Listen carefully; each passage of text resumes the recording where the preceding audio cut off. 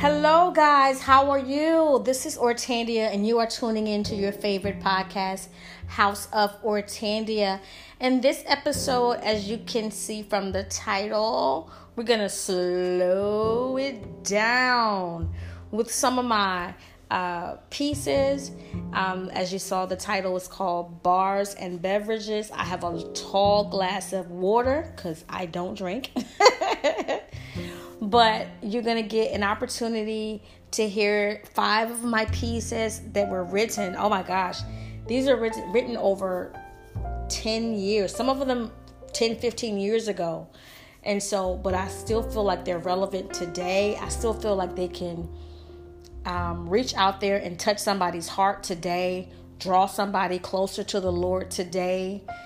Cause people to think today. So, without any further ado, we're going to take a short break, let you guys hear a little advertisement, and we'll come right back with Bars and Beverages.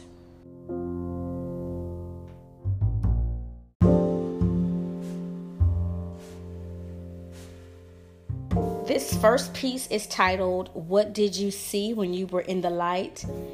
And it was written in 2002. 17 years ago. Okay, without further ado, here it goes. What did you see when you were before God? What did you hear in His Word? What did you sing during your time of worship? What is your gift, your talent, your ministry? I know you can deposit life into me. What did you see when you were in the light? What is God doing in your life? What did He uncover in His Word to you? I know you have a prophetic word. I know you spend time with the Father. I know you have been refreshed. I know you have been strengthened. What did you see when you were in the light? Stand on my shoulders. Let me lift you up into the light. When you come back, tell me, what did you see when you were in the light? Man, that piece there, I wrote that based on a story I was a part of a women's committee. We were putting together a women's conference, and a woman had come there, and she had told us a story about some women that were, I forgot where, but they were Christians, but they had been taken captive. I don't want to say where I think they were. I can't remember. It was 2002, but they had been taken captive, and they were put in a cell together, and all that was before them was this window above their cell, and they were trying to get to that light to see to see outside, to see what was going on outside, and they were standing on each other's shoulders. And she likened it to us as Christian women being able to get from one another when we are when the other is in the presence has been in the presence of God. We're able to get something from that other person, and vice versa. They're able to get something from us. So I hope you guys enjoyed that piece.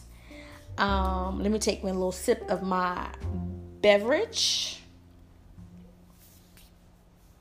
Again, it is a long, tall glass of water. I don't drink. So this next one is called You Don't Owe Me, and you're going to understand it as I say it. But here goes. You don't owe me anything. I'm sorry for trying to get you to pay a debt you don't owe. I'm sorry for using you to make me feel whole. I'm sorry for hurting you by pushing you away. I'm sorry for lying to you, cheating you, and zapping your energy today. I'm sorry for trying to get you to pay a debt you don't owe. I'm sorry for wanting to be in your life for my own selfish gain. I'm sorry for being so self-focused that I disregard your pain. I'm learning to love myself so I can really love you. I'm learning to trust God so that I don't abuse you. I'm sorry for trying to get you to pay a debt you don't owe. You don't owe me anything. I just wanted you to know. Well, I wrote that in 2004, 15 years ago. Wow. that was a time, and I still struggle to this day, but that was a time when I was really like angry and bitter and nasty and really treating people that were friends of mine, that were close to me, that I claimed that I loved. I was really treating those people badly. I was abusing them in a sense. And I was a Christian. You know, I got born again in 2000, February of 2000. So that was 4 years later. And I was, so that's why I say this Christian walk is not some soft, fluffy walk in the clouds. Like it's a challenging walk. It's a challenging lifestyle. It's not easy. It's not for the faint of heart, but sure. And so, man, when I was going through some of my old pieces and I was trying to remember, like, why did I write this one and what was going on there? Believe it or not, Holy Spirit has brought back to my memory, this is why you wrote that. You were nasty. You were treating people terribly back then. And so, and again, just to be transparent, I still have some of those same struggles too in 2019. Prayerfully, my friends today don't feel abused. God, if you do, you listen to this, I'm so sorry. I'm sorry if I hurt you. I'm sorry for I don't want to say if. I'm sorry for hurting you. I'm sorry for saying things that were offensive to you. I'm sorry for not being there when you needed me and all that good stuff. So I'm endeavoring to change. I really, really am. And so, wow. So this next piece, it was written in 2003. It's called My Daughter. And so without further ado, let's jump right into it. Wait, let me get a sip of water first. Okay. Again, it's called My Daughter. I love you, my daughter. Before the world began, I was thinking about your lovely face. I was the first to see you in your mother's womb. I was the first one to see your eyes open. I watched you grow up. I watched you cry. When your heart was hurting, I was there. All the time I said, one day she will open that same heart to me. I love you, my daughter. Take my hand. Let's take a walk together. Let me whisper in your ear. I'm your father. Tell me all about it, sweetheart. Tell me what you think, feel, desire. You can trust me. I love you, my daughter. Well, that one is pretty self-explanatory. But, man, that was 16 years ago. But I remember I was going through a time where feeling fatherless. I didn't grow up with my dad. And he and I don't have a relationship. So it's like, wow. Let me backtrack. During this time of my writing, I don't really write much poetry now in 2019. But in 2002, 2003, 2004, it was like a flood. The floodgates were open. I wrote poem after poem, song after song. It was crazy. But that floodgate has since been backed up or something. I don't know. But that was a time where I was really feeling fatherless. That was a time where I was really feeling, abandoned and rejected and like, why don't I not feeling close to God? I was learning about God, but I didn't feel close to him, and so it just felt like we were a million miles apart, God and I. And so I remember writing that. I'm not gonna cry. At least I'm not gonna try to cry. Okay, let's go on to the next one. The next one is called I Was Worth It, and it was written in 2004. Actually, I have the full date on this one. It was written July 8th, 2004. And it goes a little something like this. I was worth the pain, the hurt, the ridicule, the punching, kicking, pulling of your beard, the spit, the nails, the crown of thorns. You really loved me. You put me first. You took my place. You said, I'll go. You were broken down because my sins weighed you down. You thought of me. You had your mind on me. I was worth it. In return, my Lord, you're worth it. You're worth fighting for. You're worth the worship, true worship, lifestyle worship, thought life worship, word worship, relationship worship, you're worth it all. Let me give me a little sip of water on that one. Wow. I have these like stored away like in my closet, and when I decided to do this, to read some of these on this episode, I was like, should I write some new stuff or should I go and pull out this old stuff? And I'm pulling it out and I'm reading and I'm like, man, whew. But anyway, this is just talking about how, again, 2002, 2003, 2004 is really had some esteem issues. Even growing up, I had a lot of low self-esteem and some things that I still have to struggle with today. But don't try me. Don't mistake. Don't mistake me. Try me not. But I was really going through a rough time back in 2004. It just feeling like, man, do I have any value? Do I have any worth? But then reading in scripture where it talks about the brutality of Christ going to the cross, and before he even got to the cross, the beatings that the Roman soldiers laid on him. The scripture says that he was not even recognized as a man. He didn't even look like a man. He didn't look like a human being. They had beaten him so severely. But he did that for me. He did that for you. Because he wanted us he was the only way that we can be in a relationship with God. And so he was willing to undergo all of that, to deal with all of that. You hit me one time, it's a wrap. I'm trying to take your whole face off. But man, Jesus Christ, man, that's crazy love. That's the kind of love that you can get from no one on earth. Not your mama, your daddy, your husband, your wife, your kids. Nobody gonna love you like Jesus Christ does. Cause that sacrifice was brutal. Where's my Bible? Y'all think I'm playing. Let me grab my Bible. I know this is still bars and beverages. There's no greater bars in the Bible, honey. The Bible got the Bible got bars on lock, on top of lock.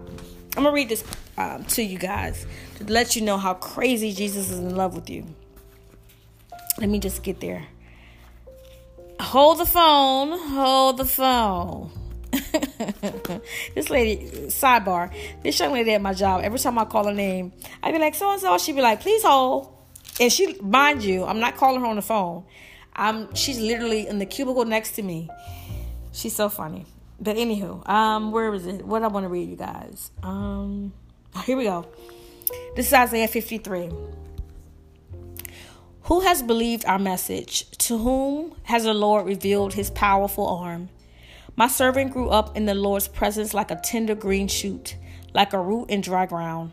There was nothing beautiful or majestic about his appearance, nothing to attract us to him.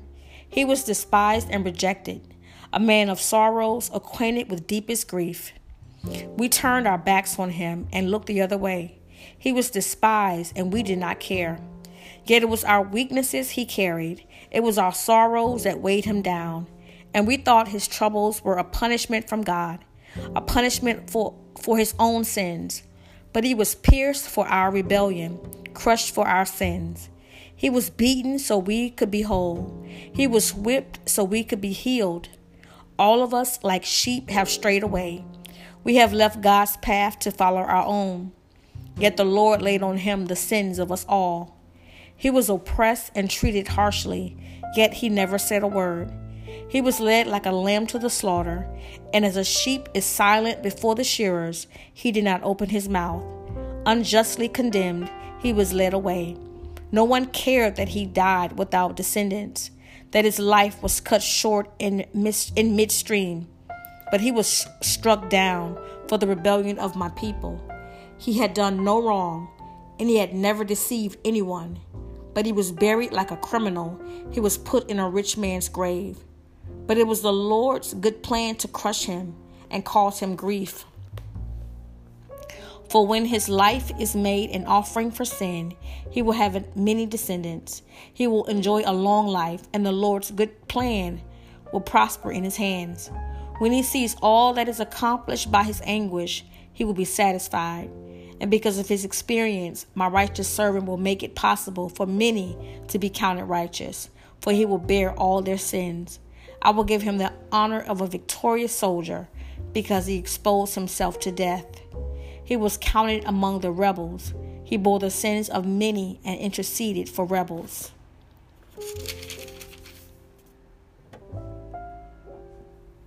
That's not actually what I wanted to read to you. I'm going to go back a chapter to Isaiah 52, starting at verse 13. But that was good too. That was beautiful. Isaiah 52, starting at chapter 13. Excuse me. See, my servant will prosper. He will be highly exalted. But many were amazed when they saw him. His face was so disfigured, he seemed hardly human. And from his appearance, one would scarcely know he was a man. And he will startle many nations. Kings will stand speechless in his presence, for they will see what they had not been told. They will understand what they had not heard about. That's what I wanted to read you guys.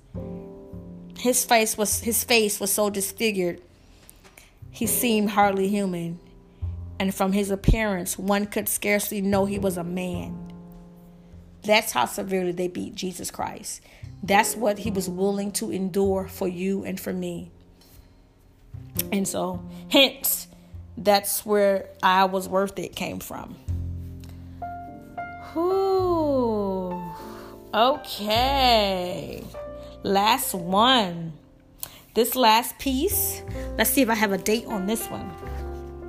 I do not, but I wrote it in 2003. I don't have the full date, but the title of it is Daughter of Zion. Okay, this one has a more of a spoken word vibe to it, so I might get a little just a tinge. I don't want to scare nobody. Get up, shake yourself, loose yourself, throw away the garments of bondage, the garments of mental abuse, the garments of physical abuse, those filthy garments of bondage. For now is the time that you will leave the dark corners and come to the forefront. You will begin to speak those things that are not as though they are. You will speak and see a thing happen, for your words have creative power. You are no longer the weak and beggarly. You are the strong and mighty in Christ Jesus. Lift your head, throw your shoulders back. Speak, daughter, speak. Sing the praises of the Lord of the nations, the mighty warrior, the one who surrounds you on all sides. For he has deposited fire in the midst of your belly. Daughter of Zion, it's time to gird up or get hurt up. Protect the reproductive areas of your mind with the word of God. Understand that you have been given a new life. The old you is dead. It's time to stubbornly set your mind on things above, the things fit for someone of your inheritance, things that are pleasing to your Father, things that make you the daughter of Zion.